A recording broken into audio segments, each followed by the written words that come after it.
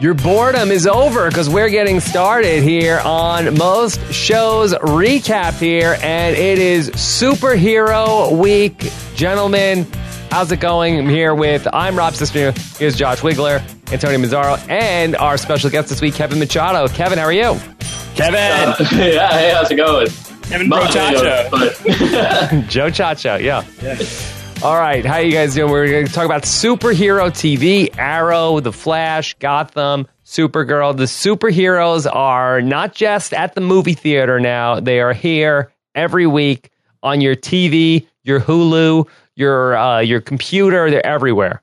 Many channels, really, not just the one. There's like so many. There are so many networks now. There's too many of them. There's too many of them that we can't even do a proper post-show recaps on any one of them without jilting the others. That's why we haven't done it. We've done the occasional Arrow and Flash special here on post-show recaps. Kevin and I, we recapped every episode of Daredevil, but there's still so many more. Kevin and I have been talking. Kevin and I have been friends for a very long time. Those of you who don't know Kevin, you guys should go back and troll through the archives on those Daredevil podcasts. Kevin knows his stuff better than just about anybody I know. And we've always been talking about wanting to do more superhero podcasts, but you really just can't do them all. So we're going to try and do them all today. We're going to give it a shot. Just lump it all into one giant discussion, which will be fun because there's so many topics to touch on. Yes. Okay, Perhaps like a Justice League, maybe, or a Hall of Heroes. I don't know. Something. Hall of superhero shows. I like that. Yes. Unbelievable. All right, so we're going to be completely interactive today. We want to hear from you guys as well. We're recording this on blab.im. So if you're joining us here live, we're going to take your questions from the chat room. Also, you could be posting your questions. Use /Q to highlight something as a question. And we want to talk with you guys as much as we can here as we cover all of the superheroes here on Most Shows Recap, our weekly scripted TV and movie podcast where we pick one topic a week and basically just cover the hell out of it. Yeah, that's the plan. Except we have like 13 topics this week. Well, it's a general topic. Yes. And then we'll drill down into subheadings here. Yeah, yes, pretty much. So where do you want to start off here in talking about our superhero TV week? Yeah, I think the show that I'm the most into, or I guess it's the twofer, is Arrow and The Flash. I think that DC Comics gets a pretty bad rep, and not undeservedly so when it comes to their movies. You know, they've got Batman. Batman's great. The Dark Knight trilogy was fantastic, but it's over. They're making their move on Batman versus Superman, but when you hold that up against the Marvel Cinematic Universe, the stuff that Marvel Studios has been doing, they're in the double digits in terms of their movies that are all in universe. They're the king of the ring when it comes to the films. But I really do think that DC is where it's at when it comes to TV, and it really starts with Arrow and The Flash, which have been on the air. Arrow's been on for this fourth year now. It's fourth year, season 4 right now. The Flash is in its second season, and those shows are terrific. And I feel like Kevin should tell people why they should be watching those shows if they're not watching those shows. Like you said, there's been complaints about like the DC superhero movie stuff, and a lot of the complaints seem to be like it's really grim and it's really dark. And part of the love for the Marvel movies is that it's fun and it's exciting, and that's what the DC shows are. They are that fun and exciting look at the superhero world that Marvel's known for, except with these DC characters. Like The Flash is one of the funnest shows I've seen on TV, like superhero or otherwise, and they really embrace a lot of the somewhat goofy stuff, but do it in a really great way. I mean, there's a gorilla, guys. There's a talking, mentally telepathic gorilla that the Flash fights, and that's awesome to me. And if you can do Rocket Raccoon, I feel like Gorilla Grodd, totally fine. Like people would get behind that, which they have, it seems like. Yeah, it's an ape that can talk to you with his thoughts. This is something on television right now. Yes, it is. DC has a lot of gorilla. Is that on cable news? It's not. Okay, just checking. So is this an ongoing character on Flash then? Gorilla Grodd? Yeah. He's a villain, and they did confirm, I think, yesterday that he is coming back in season 2. So he was a villain that they kind of teased out slowly in season 1 and then had a big episode dedicated to him. And they confirmed he is going to have another episode in season 2. So that's pretty exciting. So he is definitely like a major Flash villain in the comics. So I guess I had an overarching question about these villains and about characters in general. And this kind of ties into what other shows are doing, which is I think you have to try to find lines sometimes between like the story of the week, sort of one-off kind of case of the week or whatever, and then an overarching like big bad or villain. I think obviously Netflix with Daredevil doing 13 episodes, they could have a really deep dive on a villain, and it was fantastic, I thought, especially probably some of the best superhero villain stuff, especially on TV, that I've seen. When you look at Arrow and Flash, it seems like maybe they're doing a little more story of the week. Do those shows kind of have overarching season-long kind of things, or what do you guys prefer, generally speaking? And this is for anybody, really. They do actually have an overarching villain on Flash and Arrow. I actually can compare it more maybe to Buffy, where there is like the big bad, and then there's villains that they fight weekly that sometimes tie into that big bad, sometimes are off on their own. But there is, I would say, thus far, every season on Arrow and thus far on Flash, there is a big bad villain. Yeah. I think that the thing, when Arrow started, especially, Arrow was really, I felt like it was like Killer of the Week. It was that kind of thing. It was that sort of formula of every single week you're tuning in, there's going to be a new character from DC Comics. And they really tried to Nolanize that show when it started, I think. Everything could be somewhat explained in grounded reality. The further into Arrow we've gotten, the way off the rails it's gone in that department. Like, this is the season of magic we're up to, and that's only 4 seasons deep. Season 2, we were already starting to get into the superpowered stuff because that's when the Flash is born. So I think that they started off with that formula. That tends to be the formula that works for these initial seasons. But the further into it it's gotten, the more steeped in continuity it's been. Every season does have one character that seems to be building up towards some sort of confrontation. Season 1 certainly has that. Season 2 has that. Season 3 had Ra's al Ghul from the Batman movies that you know. So they do that, and I prefer that. I like those long season story arcs. But when you have any show that's going to be like 22, 23 episodes, you're going to have those episodes of the week. And as long as they do a good job on them, I don't mind them so much. Well, I think that's what's really interesting about these shows, specifically Flash and Arrow, where they're doing so many episodes a season, because I feel like for years we've seen on television that it's like, okay, we need to go down to sort of like the HBO model, the cable model of 10 episodes, 13 episodes a season. That's how we make it really good. Is there any sort of way that the shows suffer, you feel like, from those longer seasons, or are they just really excelling with that format because they can tell more story in those 22, 24 episode seasons? I think with certain shows that's not so great. I mean, I think it depends on the characters and the quality of the characters. And I think shows like Arrow and The Flash can really sustain it. Maybe you can speak to Gotham, Kevin, because I couldn't hang with Gotham. And it was for that reason. It was for, like, obviously this is just way too much show for this show to handle. I mean, I feel like there's a lot of reasons that people had backed out, and probably you backed out of Gotham.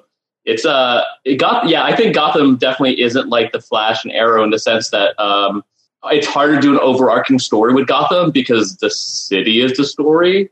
Ooh. The show is mostly about the city. So when the city is in essence the villain, you don't have a big bad that's notable because it's also a prequel to Batman. So you can't be like, this season, Mr. Freeze, he's the big bad. So Gotham's a pretty complicated show for a lot of reasons, I think. What's odd about that is I thought the probably the best breakout part of the first season of Gotham was the Penguin character.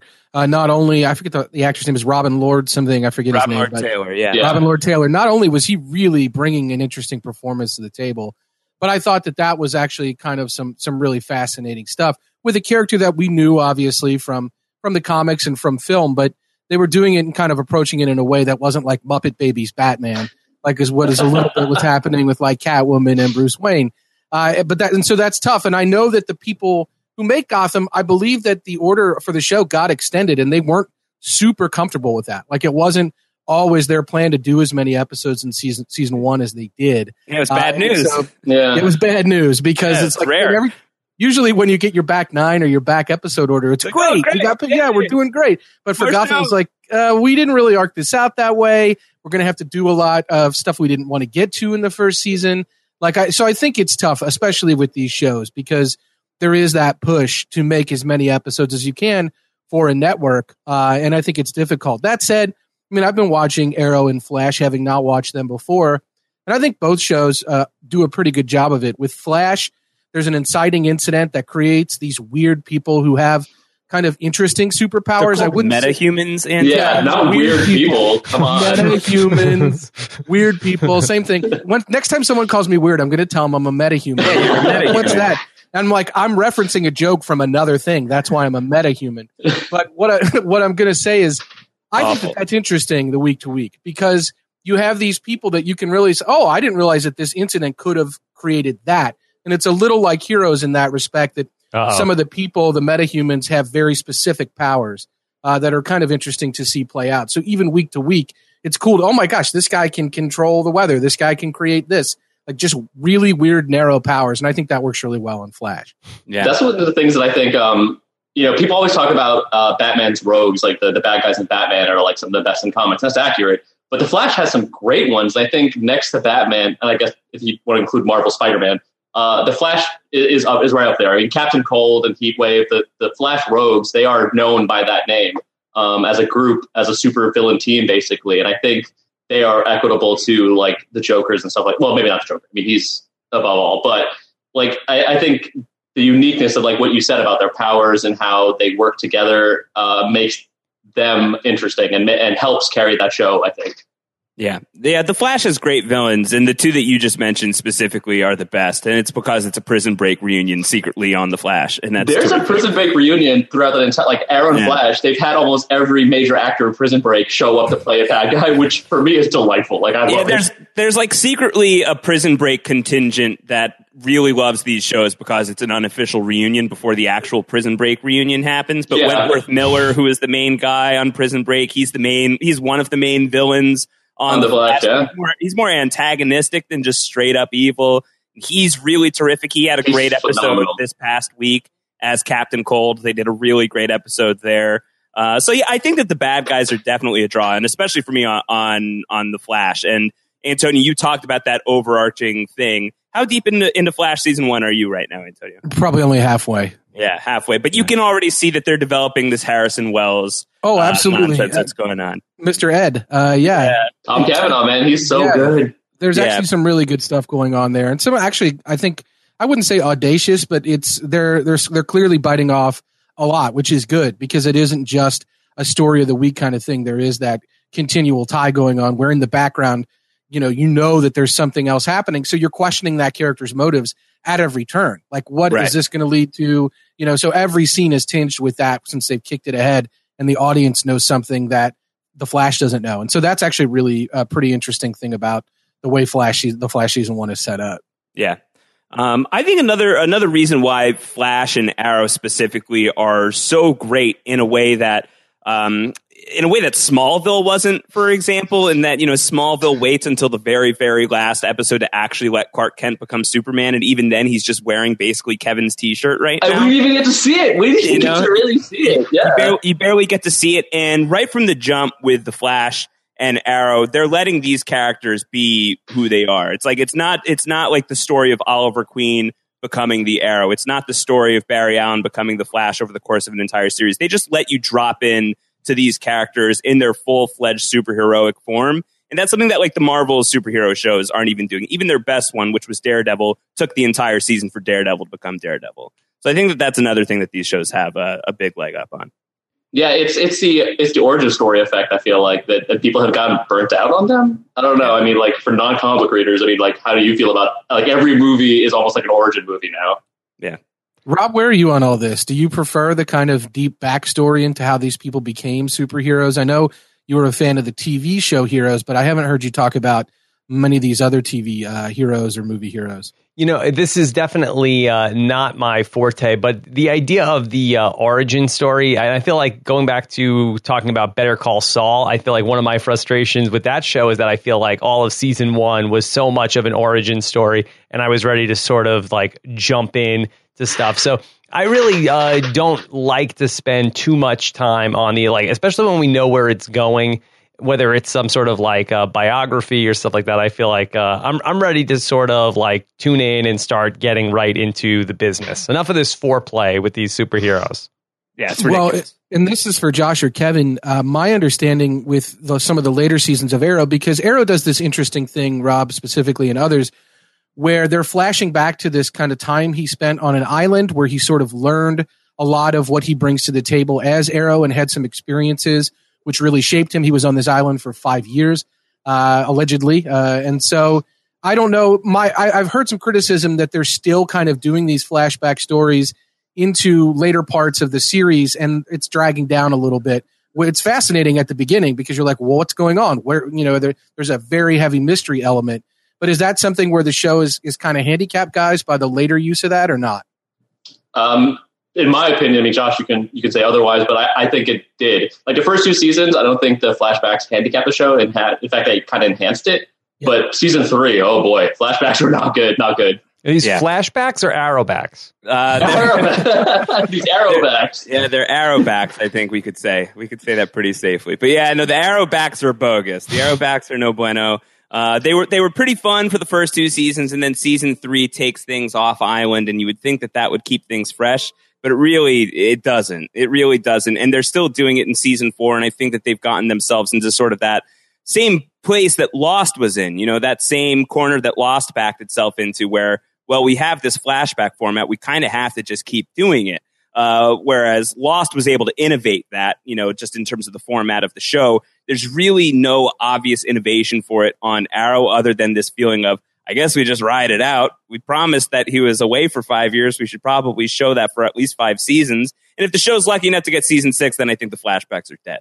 Well, I mean, they did a flash forward in the first episode of the season premiere this season, which was interesting. A small one, not a big one, but a minor flash forward. So maybe that's something in the future. Who knows? But that format does not play well in the long term. I don't think. I think it's a shame stuff because I'm totally in agreement with Kevin in saying I think it really did enhance some of the early episodes that I watched, where you would see Oliver Queen, the character, or Arrow, the character, going through some sort of scenario or situation. And then it would flash back to something he encountered on the island that was very similar, whether it was a similar moral dilemma or a very similar, set of circumstances he found himself in. And I think that was done really well. I was actually surprised by the quality of the writing in a lot of those instances. So I think that it's an interesting kind of conceit, but it seems like with a lot of shows, if you rely on that conceit or you take it too far, like you were saying, Josh, with Lost, I think it can kind of handicap your show. So that is not something that Daredevil suffered from, obviously, because it was so far, it's only 1 season and it's 13 episodes. Avery G87 in our chat here said Flash and Arrow are both solid, but Daredevil is far and away a superior show in pretty much every aspect. Where are you guys on that? I mean, is that true? Far and away a superior show in pretty much every aspect? Gosh, it's a hard question. I don't know. It's a different show to me. It's like when you compare, like what makes, I think, Daredevil good is the same reason I made The Dark Knight really good, where it's the Dark Knight is not just a good superhero movie, it's a good movie, straight up, period. It's just a good movie. I think Daredevil is a good show, like just full out, like it's a great show, it's a great superhero show. I think Flash and Arrow are different because they are great superhero shows. Like as far as a superhero show goes, I think The Flash especially is better. It's a better superhero show, but the Daredevil is a better show, I guess, is the best way I can say it. Josh can speak to that as well. And I would agree with that. I would also say Daredevil's costume sucks. Oh God, yeah. I mean, yeah, the costume on Flash and Arrow are much better. Yeah. Although this is interesting, and how about an arrow back to post show recaps about a year ago, Rob, when you were doing a fall TV preview with Terry Taronis. I remember this vividly that he was recommending The Flash to you as a show to be on the radar for. And you couldn't get past the costume of it all. Yeah, I don't love the costume for the Flash. I don't know. I feel like it's just like it's sort of like this, burgundy latex suit. I feel like I'm not burgundy suit. Yeah, I'm not super into it. Yeah. I don't know about the suit, but the effects overall, I have to say, I think are pretty phenomenal. Like as somebody who is not really a viewer of the show and to come in and to watch a few episodes, I was kind of blown away at what they're doing with the budget. I mean, I have no idea what they're spending on this episode, but I thought that overall, I mean, I think the effects were really well done, especially on a show on CW that they're doing 22, 23 episodes a season. I thought that the effects would be kind of cheesy, but I think that they were pretty impressive based on what my expectations were. Yeah, and I think that you can chart that all the way to when Gorilla Grodd finally does appear. Like that was the big concern: is how are you going to make a gorilla with like telekinetic powers convincing on the CW? How is that going to work? Because this is a really iconic character from the comics. You can't have a Flash TV show and not have Gorilla Grodd show up at some point. And they pulled it off. I mean, it wasn't Dawn of the Planet of the Apes or anything like that. It wasn't Andy Serkis in a mocap suit looking freaking awesome, but it wasn't bad. So yeah, I think that the effects on the Flash especially are really good because they do have to do the meta-humanry of it all rather often. I think that they'll also get better this season, honestly, because like season 1 was they were pretty all in because Arrow did so well, but that show was a big success. And I feel like once you have a show like that's a success, the budget will go up. So season 2, I feel like the effects can only get better from here. Kevin, I'm interested to know that I know that Flash came second after Arrow and is probably considered, at least at the start, to be the little brother. But has it surpassed Arrow in popularity, or is it like Star Trek: The Next Generation was always much more popular than Deep Space Nine, and Deep Space Nine never surpassed Star Trek: The Next Generation in terms of popularity or critical acclaim? But in your heart. No, and Deep Space Nine never. Maybe there's somebody out there that says that was better than Star Trek: Next Generation, but I don't know about that. Next Gen's the best. I'm sorry, Next Gen's the best Star Trek. But I don't know the exact numbers, but I feel like the Flash opened better than Arrow. It definitely opened better than Arrow, and I think that may have sustained for a while. I know Arrow season 3 had some suffering because people were critical of the storylines, so critically it went down a bit. While the Flashes remained very, very solid. Like critically, people love it because it's so fun, and it's just a very different feeling than Arrow. Arrow still has kind of like that grimness to it that people are still kind of like, oh, he's so mopey a lot, which is accurate. But Flash is always fun. He's always just it's fun to have a fun superhero, and I think that appeals to those same Marvel audiences. And I think for that reason, Flash is doing a little bit better. Yeah, I think that, and Antonio, you and I have talked about this a little bit when you were, kind of picking my brain about Arrow and the Flash, and I told you that I like the Flash more than I like Arrow, and you were kind of surprised by that, right? I was surprised by that, actually, and it was unusual because I guess that was after watching the first few episodes of Flash and watching the first few episodes of Arrow. I thought Arrow had a better aesthetic, and I thought Arrow was probably a little more on point with what I expected. But you're right, the Flash, what you said, I think, was that the Flash really tries to do some big things right away from the jump in terms of establishing its world and setting up the story. And I think that ties back into what we were talking about earlier with this story of the week, villain of the week versus the overarching story thing and how that plays into Flash. And I have seen that playing out where it is a show that I think is a much more interesting show from a narrative standpoint, at least when you compare first season to first season. My understanding is that the Flash character sort of has his origin, as you were saying, in the second season of Arrow. And that it doesn't sound like it takes away from that second season of Arrow. So I think that sounds like they get plenty of work done there as well. So I'm looking forward to that. I'm actually curious. We talked a little bit about, earlier in this podcast or this blab about DC and DC Comics being on TV and being better. Question, I guess, is what about Agents of S.H.I.E.L.D.? We have podcasted about here on post-show recaps before. Where are we with Agents of S.H.I.E.L.D.? Quality-wise, story-wise, how does it fit into the MCU? Like, where is that show right now? Because it seems like that's sort of fallen off a little bit in terms of the hype. Yeah, I think what's great about this is, like, Agents of S.H.I.E.L.D. is divisive. It's a show that started without really having a clear sense of itself. There were some questions up in the air for why is this the show that Marvel is deciding to go with for ABC, especially the year that Agents of S.H.I.E.L.D. debuts. We already know, now we know anyway, but you have to assume that the people making the show, they knew that S.H.I.E.L.D. would be discontinued from the Marvel Universe in the next Captain America movie that was timed at the end of the first season of Agents of S.H.I.E.L.D. It's just a very curious choice that this was the show that they went with. The further along S.H.I.E.L.D. got, the more and more I feel like it found itself, especially in the back half of season 1 and really in the front half of season 2. I'm behind on the show. I understand that with the second half of season 2, it really starts embracing the superheroics a little bit more. And I hear that that's wobbly. I hear that they're not fantastic with that stuff. But when they really leaned into sort of the covert ops a little bit and really embracing the characters and letting the characters be themselves a little bit more, I think that the show was working. I really loved that second half of season 1. Really enjoyed that first half of season 2. And I can't attest to the second half of season 2. But I've heard mixed things on that. And Kevin, I don't think you even watch Agents of S.H.I.E.L.D. I didn't because, it's like what you said, right? Like the reviews are so mixed. And it was one of the things where I was like, I'll wait it out, see what people say. And then at a certain point, you're just like, I've heard no improvement. And it's like 15 episodes in. Interestingly, I feel like the comparison between the two, like it's hard to compare them, but people talk about like, they should have united DC's movie universe and its TV universe the same way Agents of S.H.I.E.L.D. did with their Marvel universe. And I honestly think that don't do that.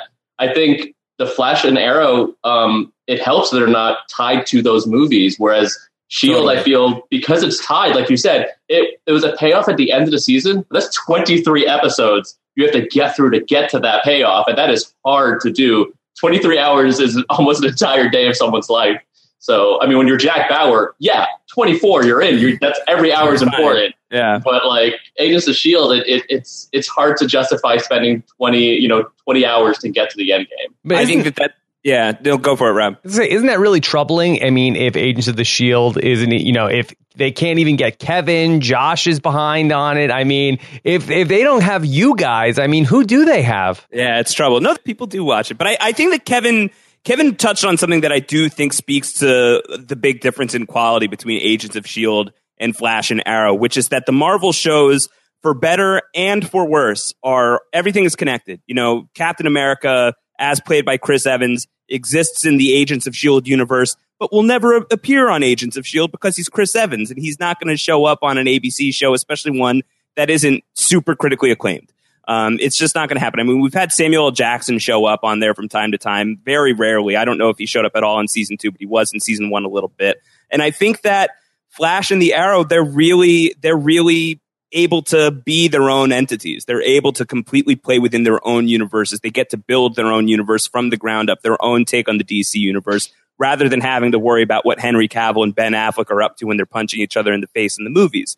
I think that makes a huge world of difference in terms of Arrow and Flash. They can really just lean in on their own strengths, and they don't have to worry about any outside forces. And Agents of S.H.I.E.L.D. really does. And I think that that's a big reason why it just hasn't fully landed. They also have the we might use them aspect. Like, for example, Flash and Arrow, you can bring in almost any character to use. Like, sure, you can't use Batman, Superman, Wonder Woman. Fine. But Hawkman and Hawkgirl are showing up. Rip Hunter, there's all these characters from the comics that are really cool and really awesome, and they can use them on the TV show.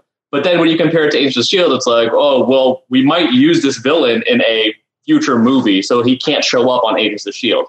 So I feel like that's a big difference that allows Flash and Arrow to have some real fun with the DC universe as a whole, whereas Agents of S.H.I.E.L.D. is kind of hamstrung.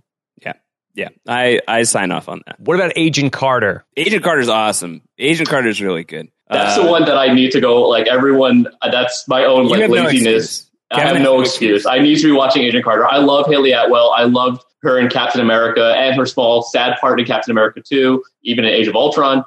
She's great. She was in Black Mirror. So I really want to watch Agent Carter. I just need to sit my butt down and do it. And I have only myself to blame. I have no excuse for that. Agent Carter's really great. Agent Carter, it's a light commitment. I think it's only 8 episodes. I might be off by an episode or 2, but it's short. It's a really quick run. It was just 1 season. They have a second season on the way. Takes place in the 1940s. Follows Peggy Carter, Captain America's girlfriend. Follows her life after Captain America is missing in action, presumed killed, presumed dead. And it's about her life after that and what she does in terms of, espionage and running around. And it's before S.H.I.E.L.D. really exists as we know it.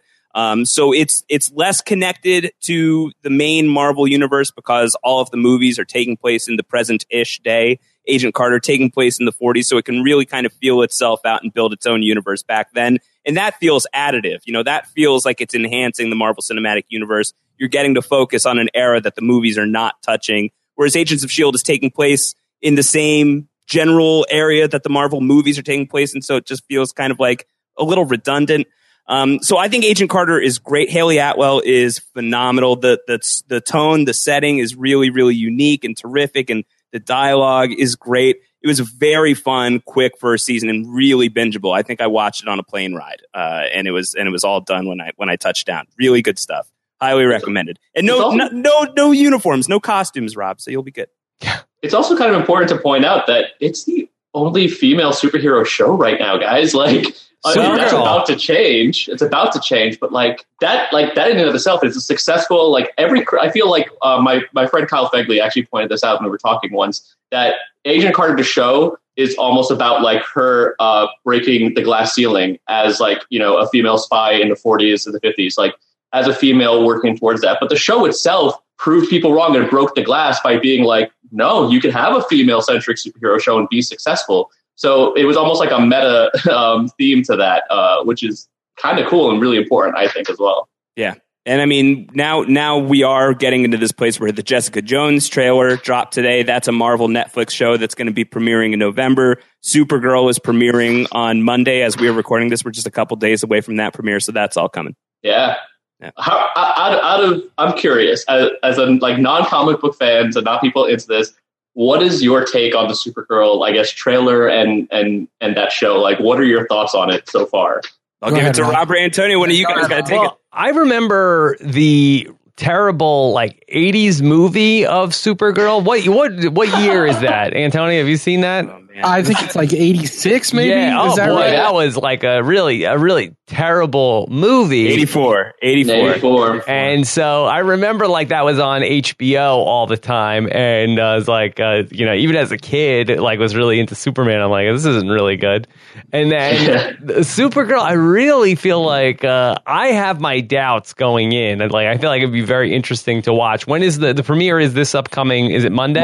Monday night. So I am very skeptical, but I would be very interested to watch it. Yeah. Antonio, are you going to be tuning into Supergirl? Well, this is the thing. I read comics a lot, but I'm not a big superhero fan. I like to have it a little more grounded in realism stuff that could happen, or I'm not saying that superhero stuff can't happen. I'm just saying it doesn't really resonate with me as much as other things. So the Supergirl thing will be very interesting to me because this is not a criticism. There's a choice why it's Supergirl and not Superwoman, obviously. And I think when you ground any kind of show, whether it's male or female oriented, in a younger character, I think you're already kind of running up against it, Josh. One of the reasons why I was surprised you liked The Flash better is it was kind of CWE, I should say.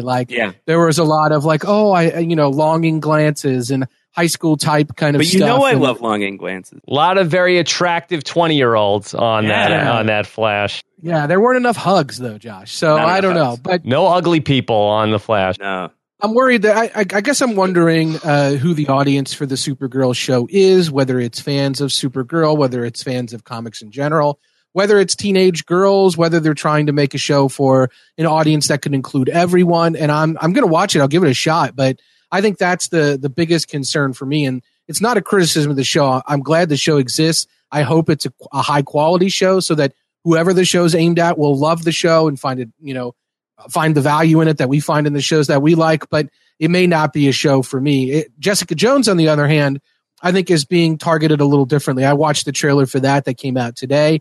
That was a very kind of gritty noir kind of thing. It seemed like it fit right in the street level universe that they created with Daredevil already on Marvel's Netflix shows. So I think that is at least a lot more interesting show to me, because I feel like the audience for that show is maybe a different target than the audience for Supergirl. Rob, did you watch the Jessica Jones trailer yet? I have not seen it. It's the Jessica Jones is played by Kristen Ritter, who of course was famously played Jane on Breaking Bad as well as other roles. So okay, I think she's got some real potential there to play somebody who's kind of troubled and haunted by what's going on with that character. So it looks a lot better, I think, for me than Supergirl. So that's a show that's literally just called Jessica Jones. You wouldn't know that it's related to Marvel unless it had the Marvel tag on it, which it does on the title card. It says Marvel's Jessica Jones. But Kevin, for people who don't know that character, could you set up who Jessica Jones is and what people should expect from that when it hits Netflix next month? Sure. Jessica Jones is basically a character that was retroactively made, she was a superhero, but then is retired. She never actually appeared in old comics, but they kind of did that retro thing where it's oh yeah, she used to be and now she's not. And she opens up her own detective agency, basically. And so it follows her and her everyday life as a detective and investigative. She does a lot of reporting stuff too. But what makes it interesting, I guess, and different is because it's a ground level superhero show. It's someone who used to be out there with the Captain Americas and the Thors and stuff, but now is trying to do normal everyday work. And that's the focus. She doesn't put on her costume and run around and fly around. She's just trying to be a normal person, but she also happens to have superpowers. And I think that makes it a very unique take on a superhero show. Yeah. It's going to be dark. And Antonio touched on that too. If you're saying that Supergirl might be aimed at a teenage girl crowd, really don't think that that's what they're looking for with Jessica Jones. Or if they are, they're older teens, younger people. without spoiling things that are going to be in it, and I haven't read the comics, but I know a bit about what goes on in Alias, which is the comic that she's from, not the show about a spy, as Buster Bluth would tell you. Alias was a comic by Brian Bendis, and it features the Jessica Jones character, and really heavy stuff happens. And the Netflix Marvel shows, everything Marvel, it takes place in the same universe, unless you're Fox. But the Netflix Marvel shows are definitely darker and grittier than the movies, and even the Agent Carters and Agents of S.H.I.E.L.D. of the world. And what they're I'm very curious as to what they're gonna try and pull off with this show, because it might be over the line. It might be a little too grim. I think that this is going to be the big hurdle that it has to face, and really being the closest thing to a hard R that we're going to get out of Marvel. And I'm even incorporating Daredevil into the mix there. I know what you're talking about, Josh, and this is one case where I hope they don't do it. I hope they decide to change it and not have that happen. We don't need to talk around a thing for too long. There's a thing. It's not great. We can move past it. But there's now I have to watch it. Now you sold me. You should definitely watch it. In my queue a little Game of Thronesy. So there's going to be a little bit of Game of Thronesiness to it. That's going to be, and it depends. I mean, it's in the comics. Whether or not it's going to make it on the show is another question. But it sounds like it might. So that's going to be interesting to see how a Marvel show handles something like that. Rob, did you never get into Daredevil? That wasn't a thing for you? No, it was just at that point in the spring. I think I had one episode on, and it was just too much going on at that point in time between everything that was going on in the springtime for me. Yeah. What are your thoughts on beheadings via car door? Because I feel like that can really... Yes. Or about driving a piece of glass through someone's eye, maybe. Wow. Or someone doing it to themselves. That's a lot to handle. I'm curious to know, at least in the movies, I feel like that there has been some sort of oversaturation in the marketplace where it's not necessarily like a comic book movie automatically shatters the records in the way that it was. And I think that there's even been some of the recent movies that were probably expected to do better in terms of comic books at the movies. Do you think that we are then seeing, just like where CBS has this model where they're taking people who are former bankable movie stars and putting them into procedural dramas, and then basically the rest of TV is saying okay, well, let's take this genre that's this very bankable genre of superhero movies, let's do it on TV, and now every network has their own franchise of comic books on TV. Do you think that we'll see a point where now the market is oversaturated and then eventually we're going to move away from all this stuff? Well, you're hitting the Steven Spielberg comment in a way that people blew up about, but I kind of agree with him to a certain extent where I think, it's going to be cyclical. You see the success of something and everyone latches onto it and follows suit, but then it gets oversaturated. The example that I will never, ever, ever forget was when Twilight became huge. And I walked into the bookstore 2 days apart, and almost overnight, all of a sudden, there was an entire giant section that was teen paranormal romance. Never existed as a genre, and all of a sudden, there's a billion of books. So I feel like we're seeing the same thing, but then that genre starts to kind of fall out. We're seeing more of a Hunger Games style teen dystopian future than the paranormal romance. So I think it's cyclical, and I think we're gonna hit critical mass. I feel real soon, which is worrying because I love it. But it can't sustain itself. Teen dystopian romance? Yeah. No. Superhero shows. Okay. I think we're hitting critical mass. Teen dystopian futures too. Kevin's out on supernatural romance as well. Yeah. That's too much for me. Too much. It's not for regular romance. That's even a big ask. Yeah, I'm not a romance. Not my thing. I think the CW is where you're going to see that first, Rob, what you're talking about, because they already have The Flash, they have Arrow, they have a show that's going to be premiering in January called Legends of Tomorrow, which takes place in that universe and takes a bunch of characters that have been already introduced in Flash and Arrow, plus some new characters that they're going to be introducing as well, and they're going to be telling a story there. And then there's plenty of other characters who pop up on Arrow and Flash where you're like, I want to see a show about that guy. I want to see that person have their own TV show. And you just can't do that for everybody. But it's not going to stop people from trying necessarily. So I think that a network like CW is going to have to make a choice of, can we spin off Brandon Routh? Is that worth doing? Should we try and do the Brandon Routh show, or is that asking for too much? And I think that Legends of Tomorrow is going to be the interesting example to see if they've bit off more than they can chew. I think it's definitely possible.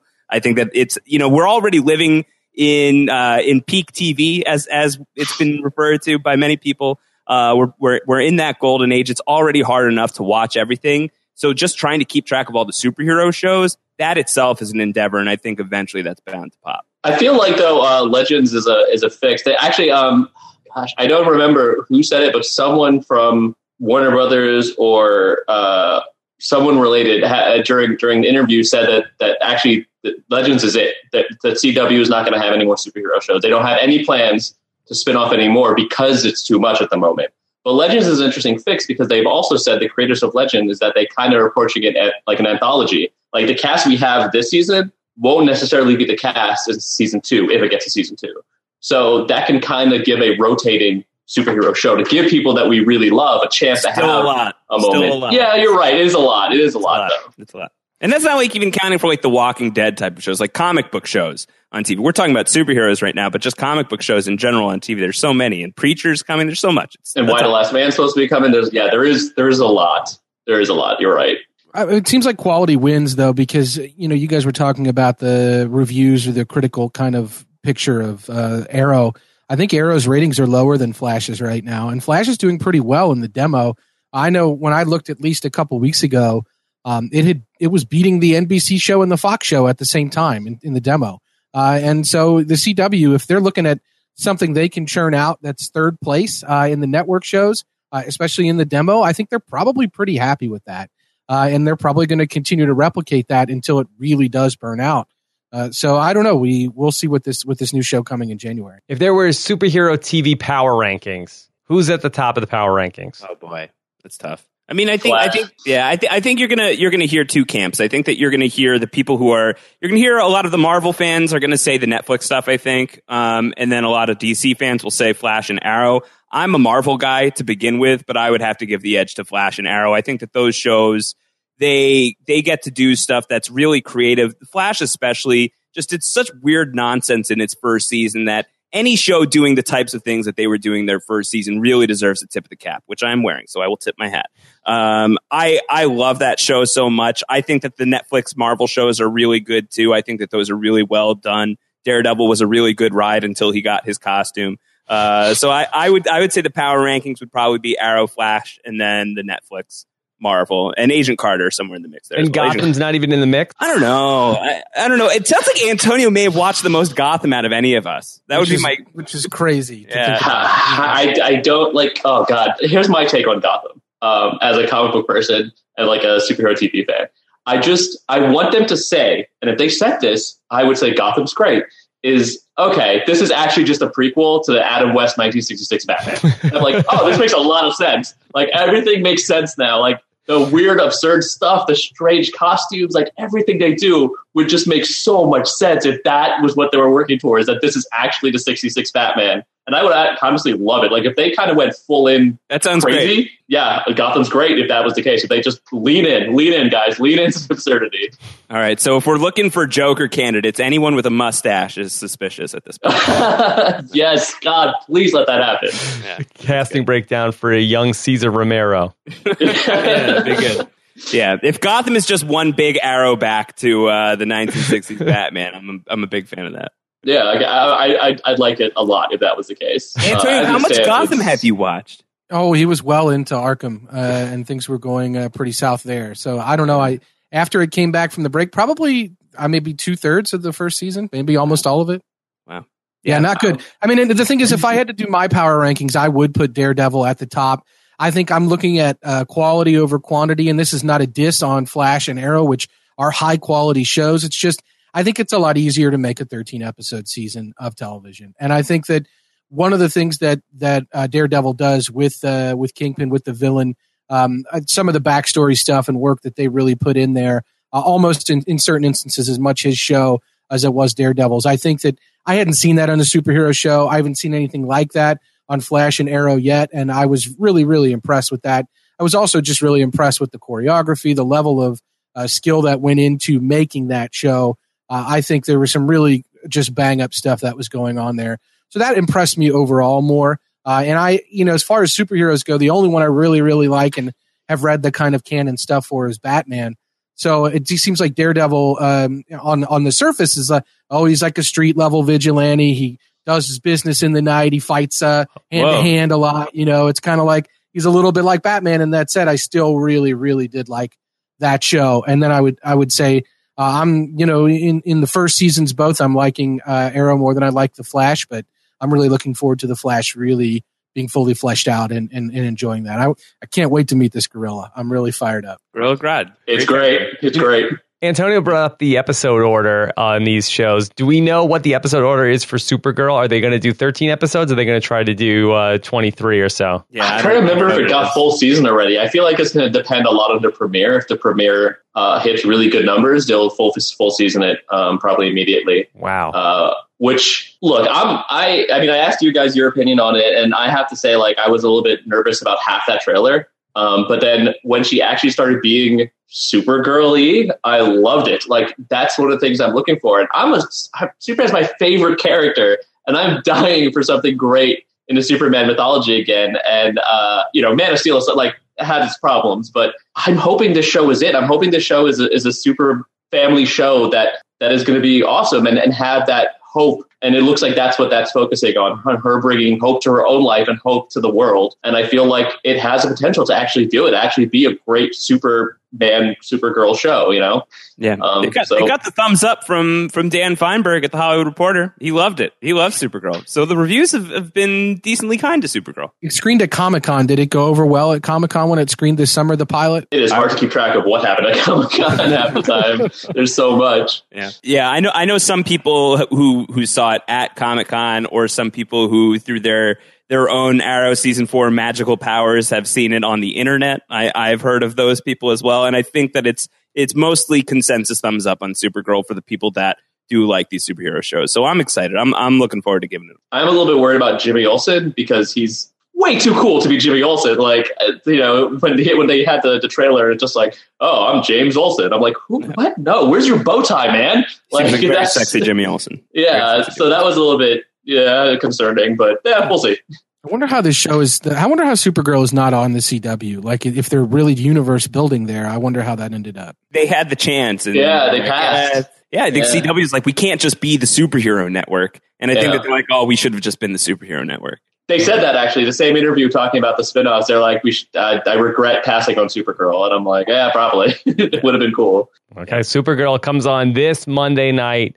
And looking forward to checking that out. Is it? I saw it's on at 8:30. Is that a 90-minute premiere or it's a half-hour show? Oh man, I think it might be a 90-minute. I don't think it's a half hour. I think it's a 90-minute premiere. Maybe it's supposed to actually go against Gotham, which is weird. Like, I think Supergirl and Gotham are going head to head. It's Batman v Superman all over again. Yeah, it is another type of Batman v Superman. I don't know how smart that idea is, but we'll see, I guess. Okay.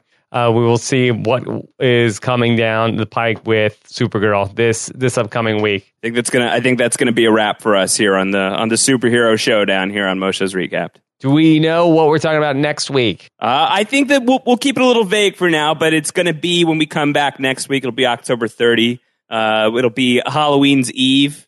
So looking forward to that. That'll be fun. I think something in the spirit of the holiday. Yeah, absolutely. We have some stuff we can talk about. Antonio, sure. I saw you tweeting about the greatness of Jamie Lee Curtis all week. Yeah, well, I was trying to sell some people. Dan Harmon, the creator of Community, went on a real bender and has really been out of control. But he said that rappers should rap about women in their 50s with spiky salt and pepper hair. And I was like, this is your icon right here. Kanye's got to make her the next queen. We'll be good to go. And I kept tweeting him pictures of Jamie Lee Curtis. Oh, I thought you were trying to get people more pumped up for Scream Queen since you've gone back and watched it so many times. I wish. I don't know. Did you guys watch this week's Scream? No, I read about it. Yeah. All right. Well, you should check it out. How many times have you watched it through now, Antonio? Just the once. It's a bottle episode. Nothing wrong with bottle episodes. They gotta be done well. Yeah, nothing wrong. It's fun. It's Chad Redwell still bringing it. He's so good. He's so good. I love that show. Gosh. Still bringing it. Okay, what's the hashtag for this episode? It's probably got to be Arrowback, right? Arrowback. Good. You guys should all go on an Arrowback and watch all of Arrow and Flash. Yeah. Arrowback Thursdays. People should start doing that. Just forget Throwback Thursdays. Arrowback Thursdays from now on. Pictures. pictures of your ABT. younger selves, and you just Photoshop bows and arrows into them.